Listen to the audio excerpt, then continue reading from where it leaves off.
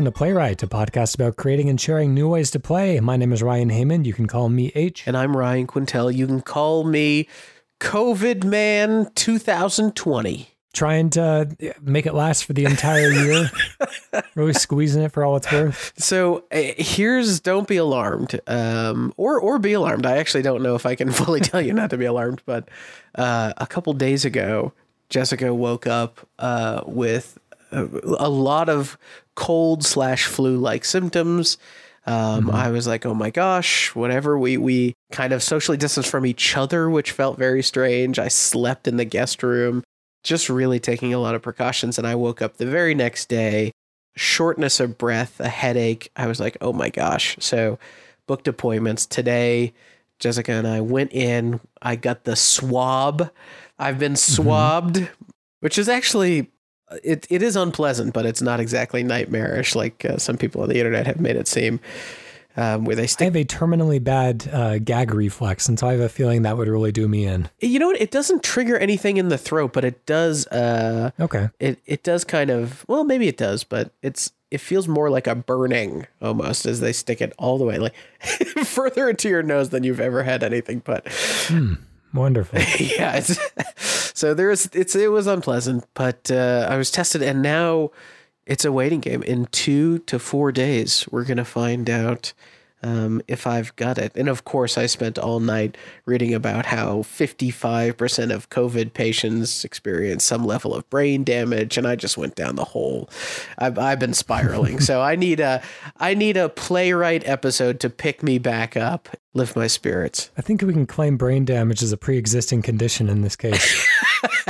You son of a... You know, I actually thought about that. I don't know, as you get into your 30s and stuff, and you begin to just very infrequently, but here and there, a little brain fart, and you start to wonder, oh, is that aging? Is that what's doing that? Did the number of those just increase slowly? Why I think about these things, I couldn't tell you. I probably could have told you at some point, but I have clean forgotten. And you know what? We can say this now to people. And when you say it out loud, it kind of sounds incredible. But somebody said, we were doing training at work. And they said, tell us a fun fact about yourself. And I said, for the last 3 years, I've had to come up with an idea for a video game every single week. Yeah, that's pretty good. And that froze the room. And that's true of you too. That could be a fun fact about you. Yeah, that is a good one. A good one to, as kind of maybe not an icebreaker on a date per se, but no. I guess neither of us are really in that situation I was going to anymore. say, that might actually be a date that you want to be on. I don't know about you. Perhaps. Yeah, I think it would take a very special type of person for that to be the conversation starter and to just think like, okay, what is the rest of the evening going to look like? Yeah, exactly. Fair enough. Anyways, let's get to some video game ideas. Let's continue that streak and come away with an even more impressive fact about yourself next year. I'll be going first this week. And what I want to ask is, what would a game like Supermarket Sweep look like as a 3D physics action game? So you're kind of shopping in a mall under a timer, and maybe you have to hit specific dollar amounts. Maybe you're trying to get the largest amount of money of items in your cart, but everything is a physics object, and so everything has to be actually piled in your cart. And so you're thinking about, small items that are worth a lot of money. Maybe you just kind of have to pile it as high as you can and try to carefully navigate it around the mall. But, don't let anything fall out of your cart. Otherwise, that will kind of count against your grand total. So let's go shopping, and we're going to start the clock. This reminds me of, I think there was like a Nickelodeon game show that ended in this, wasn't there? Possibly. I mean, there is Supermarket Sweep, which is, I think, on Netflix now. Kind of a similar type of idea. Oh, that does this thing. Okay. Because I remember being so, talk about every kid's dream. I think the show literally ended with, okay, everybody's going to Toys R Us and you got to fill up with the most exciting, expensive things you can. You get to keep it. And I remember some people just going to the video game aisle and getting 100 copies of Zelda because it was reasonably small and reasonably expensive. And they're kind of counting on people heading for the Super Soakers and the doll houses and stuff like that. Right, exactly. Not things that stack cleanly and are worth $60 a pop. That's right. That density. I wouldn't be surprised if eventually they started roping off the video game section. Yeah. But let's do this. How do we feel the interaction space could be here? Do we want to do a little bit more of a physicsy simulator? Maybe a Death Stranding type situation where you have to balance your cartwheels or something. I think physics is a good avenue to take this down. I think the aspect of Death Stranding that kind of isn't as involved as the rest of the simulation is actually loading your body with the boxes that you're carrying. I mean, obviously you do get a lot of choices, a lot more choices than you reasonably need, especially since the kind of recommendation engine that'll kind of auto-equip you in what seems to be a pretty sensible loadout does a pretty good job of balancing weight to my experience. But I was thinking like something like that, the new Assassin's Creed Valhalla, they showed off in some of the demo videos. They had those kind of like rock stacking mini games where you actually have to kind of like, float the rock above the stack and really rotate it and move it so that it kind of stacks cleanly on top of the other rocks and place it carefully. So something like that could be done kind of quickly, but at the same time, like still has the potential to lose big, but isn't too time consuming. What about, I love the idea maybe of somehow losing money by wrecking the store, right? Maybe you're all about loading things up in the cart, but bumping into a display or knocking over, a bunch of like freestanding dolls or something, or bikes. I like the idea of like this break it, you bought it angle. That's a good idea as well, of especially as you're kind of like trying to navigate your cart through the aisles. I would like also if the things in your cart can break. So you kind of have to be careful with what gets put where. So if you have an expensive, record player or something like that, and that's on the bottom, and then you put a bunch of, a lawnmower on top of it, then it might, crush it under its weight or something like that. Or a, mini fridge or something expensive. That's cool. Yeah. And so now you have this mechanic of like, potentially you need to maybe taking things out of your cart and placing them on the ground is much slower than trying to find an empty rack or an empty shelf rather, and be able to quickly unload at something that's more like arm height. So you can quickly in and out and then swap things around. And I would also kind of I know we talked about the physics angle, but I would love if this had a feeling of sort of Resident Evil style inventory rotation. There's a game I want to reference in here, and it's one that isn't currently playable in any current platforms, which is really a tragedy. Like, it's not like a brilliant game, but it's definitely fun enough and interesting enough to be worth a look. It's a PlayStation 3 game called Trash Panic, which is kind of a Tetris-like, kind of a falling blocks type of game, but instead of blocks, you are filling like a giant trash can with different pieces of garbage, and they can be all sorts of things. Like it plays with scale, so sometimes you could be like an office garbage can, very small. Sometimes you can basically be the size of an entire dump, and trying to fill this garbage can with like washing machines and motorcycles and teddy bears and stuff like that, and postage boxes. And it was interesting because you're trying to fit as much as you can into this garbage can, and there are ways that you can kind of like intentionally break the garbage to make it kind of like fill in the little gaps. But if you find things like a mattress or a tire, like you really got to be careful with where they land, because they could be taking up a lot of space and leaving a lot of empty space and air in space that could be better used for something that's more kind of dense. And then if you drop heavy things on top of other items, you can use that to kind of break them up.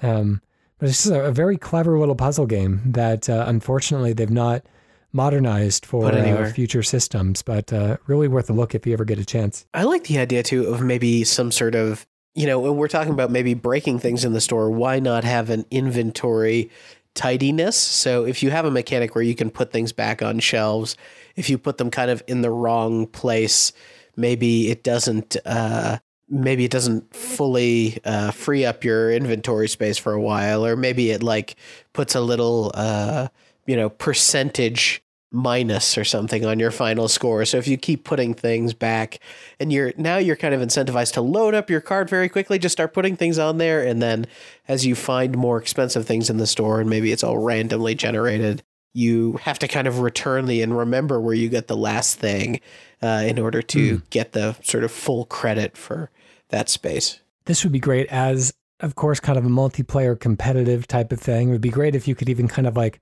ram and attack your opponent's cart to try to get their big pile of goods destabilized. I mean, there could really even be different types of shops that you would be entering, whether it's food at the grocery store, or expensive electronics from a Radio Shack, or something more modern.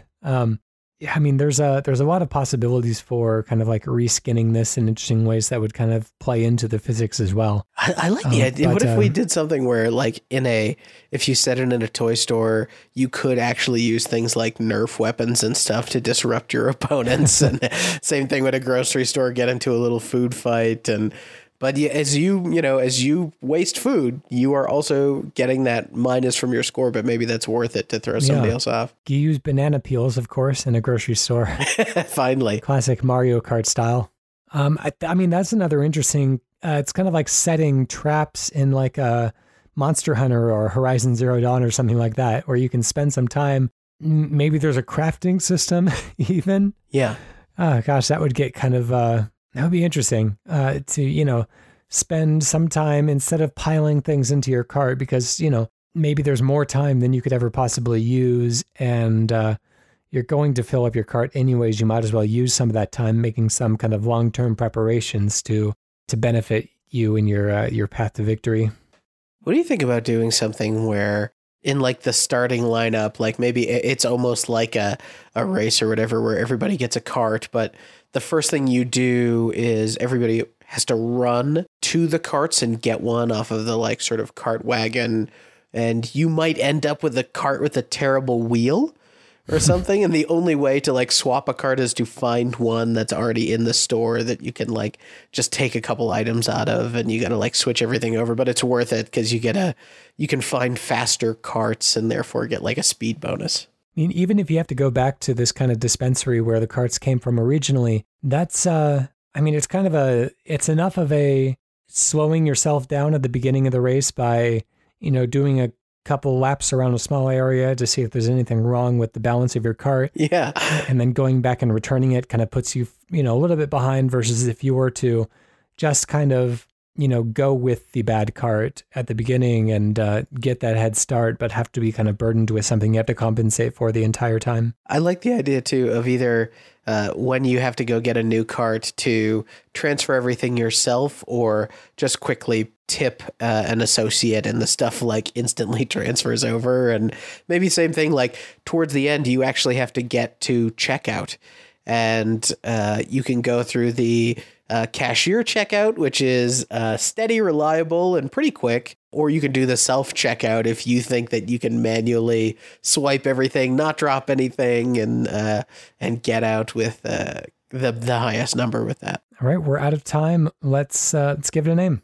I was thinking of, to pull in the shopping and racing elements of this, shopping and handling. That's pretty good. I think that's it. All right. What are you going to bring us today? So I love spaceship games. I love Diablo. So I'm kind of pitching Diablo, but spaceships. What I'm imagining is not just everybody gets a ship that they're customizing, but rather there are different classes of ships, and you team up and party up with other members of small little squadrons or fleets. And I really want to lean into the more naval style combat of Starfleet ships, which is you have directional shields, front, left, right, bottom, top, that sort of stuff. Your weapons can fire in all of those directions, and you're really trying to maneuver and flank enemies. So there would be multiple ships, multiple classes, and you're running, potentially there's a campaign with several missions, and let's copy Diablo in terms of structure. Just there's a campaign, you can revisit it and rerun it, and there's all sorts of ways to set up challenges and leveling up, and we can play with it from there. All right, starting the clock. Obviously, the thing about Diablo that stands out the most is its kind of looting-based elements of always kind of equipping better gear. How does that work on a spaceship? There's only so much that you can do to a spaceship before it kind of morphs and becomes something different, right? Yeah, well, I'm thinking like Diablo also is good about if you're playing as a witch doctor, they several months after launch figured out that maybe we should drop witch doctor gear when you're playing as the witch doctor. So Diablo is kind of in a good space where it drops gear specifically for the thing that you're playing. And I'm thinking that starships, in this analogy, they have everything from almost completely non-cosmetic upgrades, whether that's phaser bank efficiency or you have more torpedoes you can hold now or something like that, all the way to, structural changes of like, this is a new type of engine for the ship and it allows a different type of speed or a different type of maneuverability with it. So I think you could either do it as you're physically building up and down the ship, in which case you get that you're always playing the line between maneuverability and durability, if you will, or power. But I was also thinking, think about all the levels of sort of systems you could build on this, right? So if you had parts were essentially gear for the ship, if you did like a Diablo or Resident Evil style inventory system, that would be kind of fun to be able to hold spare parts and swap them out and that sort of thing. You could do a tech tree for sure. But then I was thinking about what if you could also, in some ship simulator style, do crew assignments to give yourself certain bonuses and run missions where you rescue ships that have distress calls out, and you could recruit star members of those crew to give yourself additional bonuses, that sort of stuff. It'd be interesting if there are ways to kind of account for compatibility between different types of parts. If there are kind of human parts, alien parts, parts from different solar systems, or, whatever it is that you're kind of encountering, and they all kind of draw from different power supplies. And so maybe you can kind of specialize yourself for adaptability on the fly by kind of using a lot of your starting ship resources, putting that towards different types of batteries so that you can really kind of plug and play basically anything that you find on the battlefield.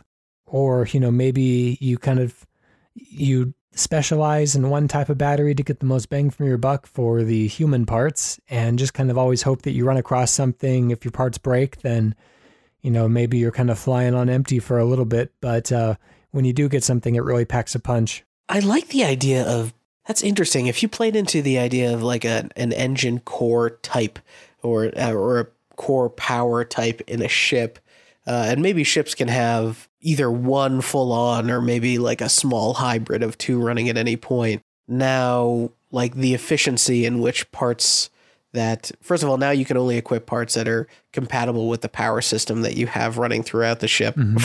For my fellow listeners, I welcome you into the world of micro USB and USB-C. Think more of that, like, hey, we just don't have the connector to do this. But the sort of tilt of, if you go, now you're almost classing the ship as opposed to using the body or the type of ship as a class. Now the power implementation on the ship is sort of the ship core class, and different sorts of drops, different equipment will gain bonuses from being attached to certain types of power types, or maybe they're only compatible with certain types of power types. And now you're into the land of using the gear and these sort of engine cores to class up your vessel.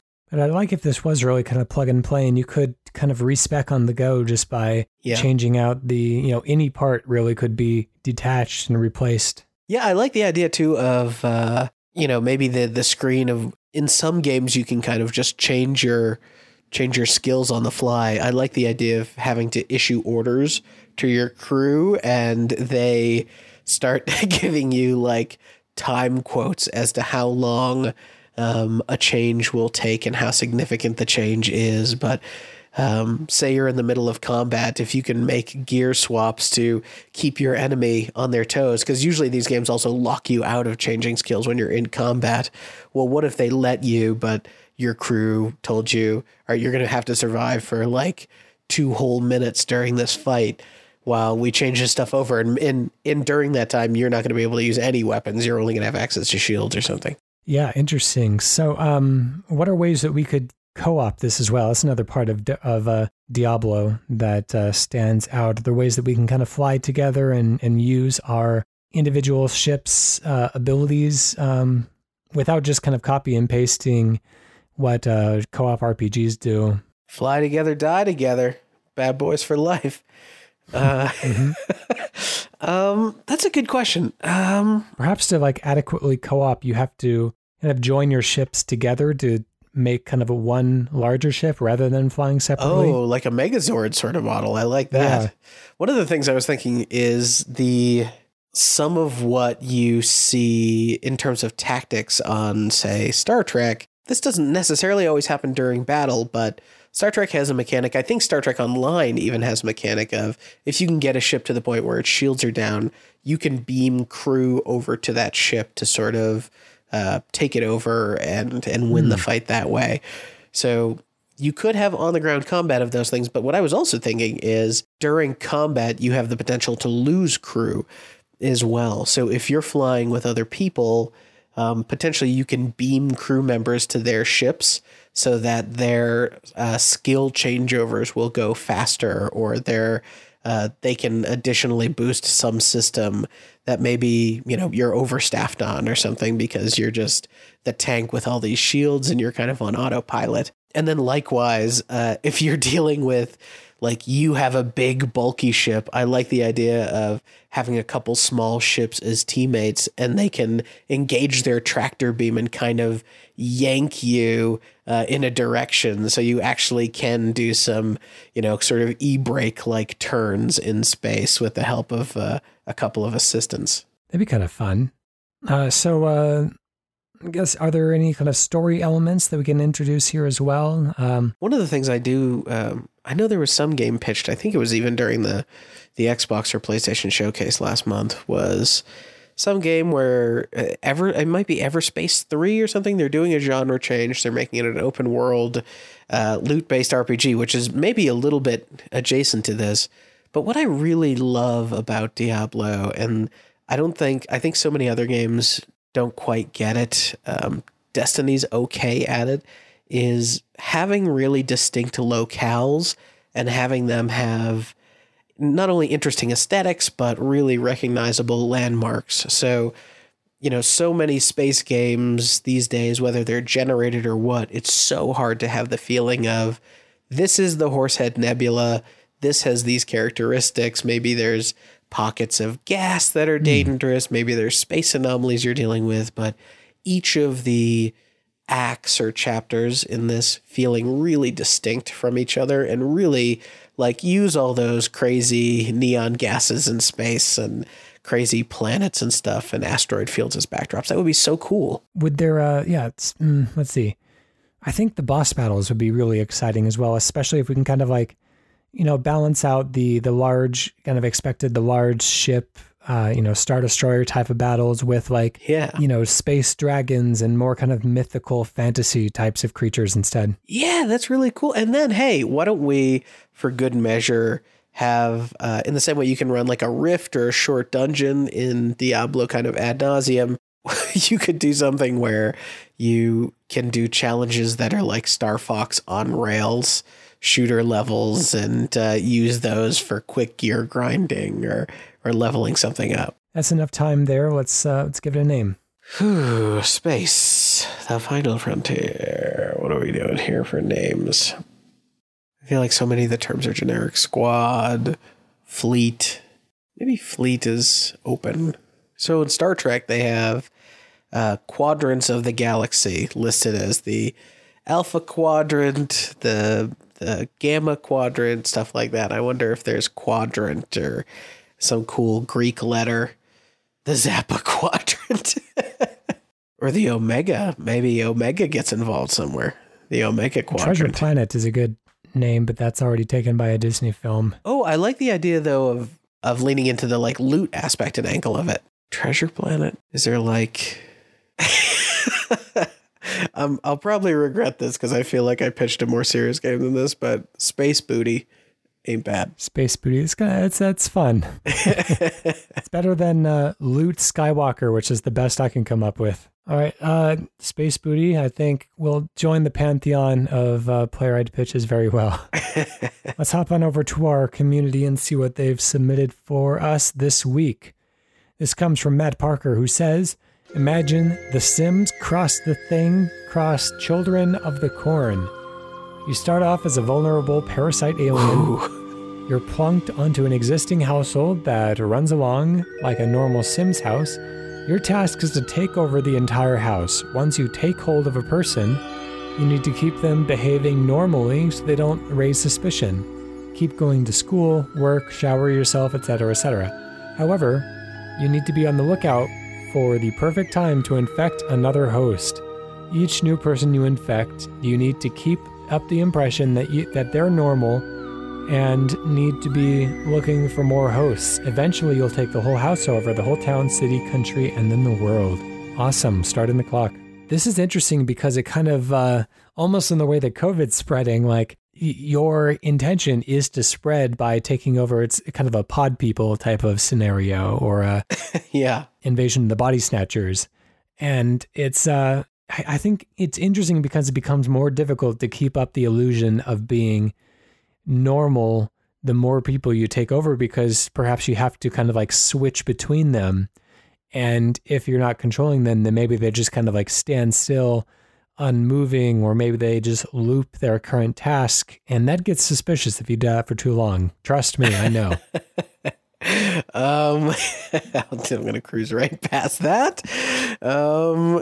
Yes. What if, I think, how can you not think about the model of The Thing here as Matt Parker outlines? And I know The Sims must have does it have any kind of beckoning mechanic where you can kind of go into another room and call for a friend to join you or something? Because I'm thinking you're going to need to lure people somehow into these vulnerable situations. To a degree, I'd kind of like more if it was more of kind of a crime of opportunity in a way. I think if you are kind of in somebody's house, a family living together, I feel like two members of the house must find some, opportunity throughout the day where they're not surrounded by the rest of the members of the house, whether people are at work or whether, it's just kind of two people looking for a snack in the kitchen at the same time.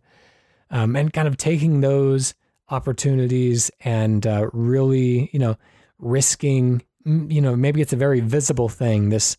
I was thinking of Carry On, which I played recently, of maybe this horrible kind of alien has to, shoot its like awful tentacles out of the mouth of one person and into another. And, maybe you have to do it unnoticed by them as well. So kind of limiting visibility, kind of giving you a Sims-like experience, but with limits over what you can see, and try to add some kind of a risk to because it is kind of weird in The Sims how you can just kind of click on somebody and then all of a sudden you control them. And then when you click on somebody else, then that person, reassumes, their consciousness. It's a Mario Odyssey level of, yeah, exactly. kind of mental jump. But yeah, I'm trying to I'm trying to think about I do like the idea of maybe you have to mechanically get out of your human skin, or you have to expose yourself as a creature. Why don't we, I even think, just in the same way I pitched a number of weeks ago, The Sims going to more locations, The Sims in a, Ridley Scott type of sci-fi base, where there's all sorts of crazy sci-fi shit to get into, I think is really cool. And so being able to be a monster, and assume people. And then I like the idea of that there's a build up to that, right? Maybe you have to, for each person that becomes one of these monsters, you have to, consume or level up in some way or start eating rats or technology or something. And then consuming someone is such an event because now your play space doubles. You have to be simulating the lives of two people, right? And keeping both of them out of suspicion before you kind of go and take on even a third. So it's almost like you're almost an Age of Empires when you have that moment of like, okay, I'm ready for the next era. And that means a new set of capabilities and challenges that go along with it. I think this would be really fun to kind of set in like a real naturalistic environment as well, something like a Sims type of neighborhood, because there's a certain kind of horror that, we don't always get to experience that is this kind of creeping terror of like it could happen to you, in your regular town, regular house. I think that there are naturally built checkpoints along the way, as it were. If you infect everybody in a given household, then you can keep the other members of that household inside, and for the most part, they aren't going to raise suspicion, because there's nobody who's going to be kind of going in there to check on them. So, in that way, it becomes the most difficult when you're kind of venturing out into a new space. But as you take over more and more people within that space, there are fewer and fewer people who are going to turn you in, and it kind of, works towards natural kind of stopping points, or just kind of points at which it feels like a real page is turned in your favor. I don't know if this is an angle for this as well, but I signed up for a trial of the ridiculous service Shudder. Have you heard of this? No. This is the only horror streaming service. Okay. So, there was a movie on there that I heard was good, and I was like, all right, I'll try it out. So I signed up for the 7-day trial, of which I'm still in. Over, unfortunately, by the time you're listening to this. But there's a movie called La Llorona, which is a Spanish language horror movie where the central conceit is there's a general who was accused of genocide and war crimes and stuff. And we haven't finished the film yet, but it seems like it's heading in the direction of some sort of horrible event or haunting that is going to carry with him, because he gets off too. The court says, no, he's fine. There's some dictator that gets him off or whatever. And so I do like the idea of what it really made me say is like, this is a wildly original setting, political upheaval in a foreign country, right? Feels like such a different setting for horror. And so, yeah, playing with the setting and having an interesting place to tell this tale. Maybe it is, a Latin country where there's dictators and all this stuff, and you can choose to sort of infiltrate, their entire cabinet of leaders and really tilt the course of a country. So let's go back to kind of mechanics and think about interesting ways to kind of, are there a lot of the times aliens in movies and stuff like that have ways of kind of special abilities, whether it's, being able to control electronic devices, having a mouth inside your mouth. Sure. I mean, yeah, whatever you think would be useful.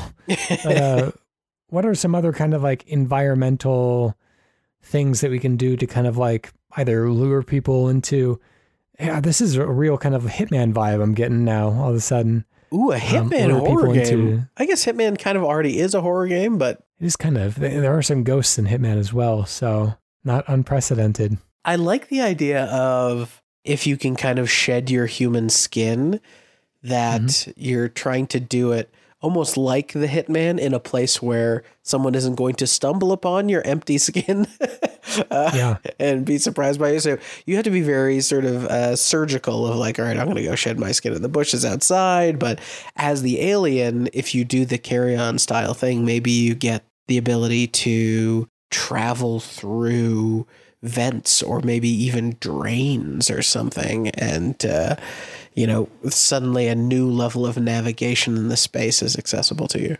That's a good idea. Yeah, having more navigation options.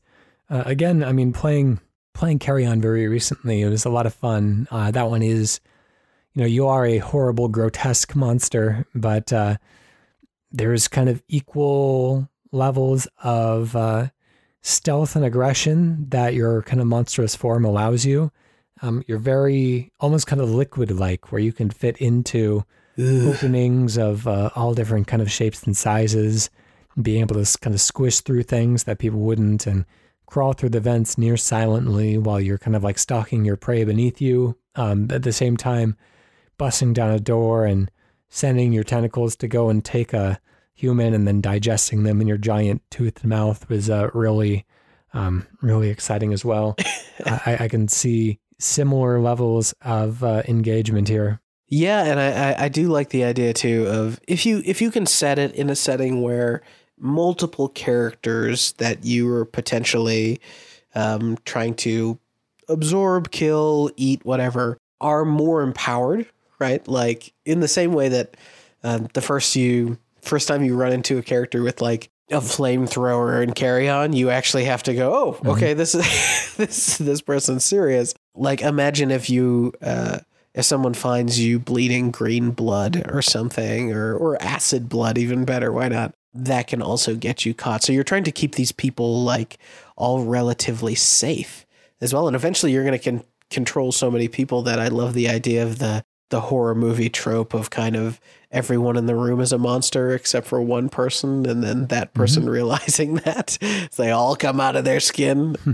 But the more people you take over, maybe that's the harder it is to level up, right? Because all of you only get like a piece of the person or something. Let's close it down. Let's give it a name. What about this? This is probably already a horror movie, but I just like the sound of the word feast. Feast. See, it feels like there should be some sort of a word preceding that, like human feast or community feast. But I could see it like in a distressed, grungy, bloody font to just the word feast put on a poster, and people are like, oh, I get it. Okay, that seems like a fun kind of like a mid-90s, like inspired by Doom, the wave of games that came around. If you want to do like a 90s VHS cover, we could do like a birthday cake with like human fingers as the candles too. That's pretty good. All right, that will do it. That came from Matt Parker. If you would like to submit a pitch of your own, you can do so by going to playwrightcast.com/pitch. You can tweet us at playwrightcast, or you can go to playwrightcast@gmail.com and email us there. Special thank you to Protodome for the use of our theme song Hello World off the album Blue Noise.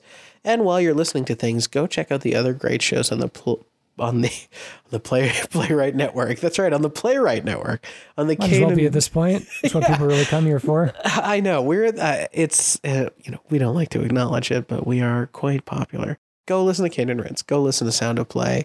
Go listen to Sausage Factory. You're probably already doing all three at this point, but it's worth repeating.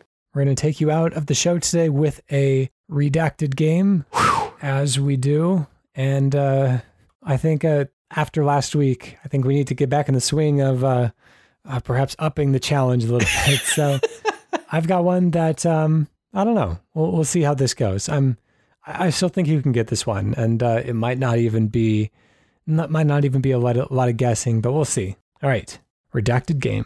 The game that incorporates RPG, redacted, adventure, and redacted genres into a chaotic blend of real-world conspiracies, cliffhangers, and plot twists. Oh. A richly simulated world of unparalleled interactivity engineered to react redacted to your every action. The decisions and consequences are yours. The mixing it with reality stuff is interesting. I'm trying to think of games now that have a, quote, real world setting. This is not a real world setting, but it very much is about blending things in immersion. So my first guess is Half-Life Alyx. No, not Half-Life Alyx, but not a bad guess. I might need some accolades for this game. Okay. I'm going to just give you some awards and rankings. I'm going to exclude year for now, and I'm going to include the platform, noting that the way the Metacritic works, they have separate rating pages for each platform.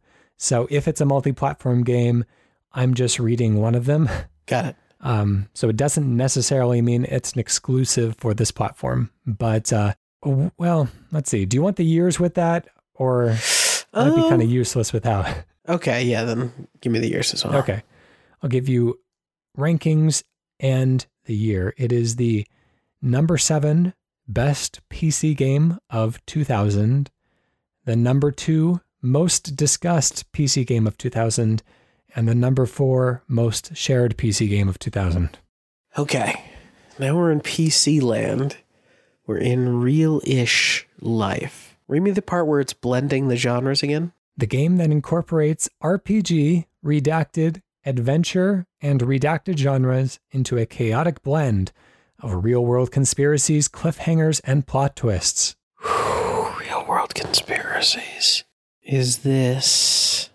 Oh, I was going to say Quantum Break, but that's really an Xbox game, and I don't think that would be PC. It was also significantly after 2000. Oh, okay. Yes, that's right. I forgot. Thank you for reminding me. 2000. Okay. So this is right before the Xbox. Real world action. Is this Max Payne? No, but you are in the right wheelhouse, generally speaking. Okay. I know that's in New York. I think, wait a minute, maybe that isn't New York. I thought it was New York. Okay. I also have, I've got meta scores, user scores, and I can read some 10 review and a 0 review from users as well, whatever you would like. Let's do the reviews, because I think that's the last aspect of drama that we need to complete this. All right, I'm going to, in real time, redact this one. Just a second, let me give it a quick read through. This is a real-time redaction, folks. This is scary. So I have a 0 review and a 10 review. Let's start with the 0 review. This is a user from Metacritic who really did not like this game, who says, horrible, full of bugs, video errors, glitches, and graphic nightmares. This is the most overrated game ever. You watch the intro and it plays X3 the normal speed. You adjust it to play normal and it runs X3 too slow. You either run too fast or too slow that it is impossible to spend or play any time past the first minutes of the game. Redacted's number 1 game that sucks. Avoid this at every cost of your life. Don't even look at it. Don't even look at an ad for it. Nothing. And then a 10 review says, well, what can I say? This has got to be my all-time favorite game. I've played many classics, Doom, Quake, Half-Life. However, what struck me about this game was the storyline. Okay, so Half-Life has a pretty great storyline, and many people agree, but I have to say that Redacted is much better. It's the first time that it's so immersive and compelling. I also love the way in which the player is able to control the outcome of the game. There are so many things to do, like playing pool or swimming around the Redacted. If I was to talk about all the amazing things in the game, I'd be here forever. Basically, to sum it up, it's got a great storyline, brilliant characters, and an array of gameplay methods. I have gave it a 10, but I'd go beyond that. Redacted is just a great game, pure and simple. Gosh, that's glowing. I don't think this is real world in any way, but you saying Max Payne is a little bit in the wheelhouse. I might be thinking of generic-y sort of white dude protagonist, and I'm gonna say, what if we get into Deus Ex? That is the one. That's no it. Kidding. You got it. It's got RPG. It's got when that player said gameplay styles or something like that. Mm-hmm. But I didn't know you could swim in a pool. I never played Deus Ex. Well, you can swim around the Statue of Liberty on Liberty Island. Oh yeah, I haven't played the original. I've only played sequels to Deus Ex. Isn't that funny? It's worth looking into. The full Metacritic description reads, the game that incorporates RPG, action, adventure, and first-person shooter genres into a chaotic blend of real-world conspiracies, cliffhangers, and plot twists. A richly simulated world of unparalleled interactivity engineered to react logically to your every action. The decisions and consequences are yours. Yeah, the decisions and consequences. That's really good. That's really good. It has a 90 Metascore and a 9.2 user score, and it is a Metacritic must play. Wow. I guess I got to try it. I mean, like, it's no wonder, right? When you go and watch, for example, we talked about horror movies this episode, Paranormal Activity 7 or Saw 13 or all the Nightmare on Elm Street 22. You watch these and they're so laughably bad, but when you really go back to that first film in many of those cases, there's something really special to be seen there. So no surprise. I've found like the sequels to Deus Ex like kinda cool, but it seems like this is the source material that I really need to check out. Yeah, it's a little bit difficult to go back to these days. It's pretty involved and a little clunky. But, Emulator City and that sort of thing. I mean, it can play on modern PCs just fine, and you'd probably have a real easy time booting it up, and it's probably not too expensive either. But at least that first level, it's one of those games where they call it an interactive sim. It's or immersive sim rather. It's there's crazy ways that people have found to kind of circumvent a lot of the challenges in the game, like attaching mines to a wall and then using those as steps to get to somewhere you're not supposed to be. And the game really allows you to do quite a few things to try to get through its otherwise action-oriented levels. That's really cool. Yeah, I remember so distinctly that, purpley blue box art of him looking up into the sky. It's just so, especially for PC games, that was all over. That was back in the day when you could go into a CompUSA and see it on the shelf. Well, that's the show for us today. Thanks again for listening. We'll catch you next week. Bye.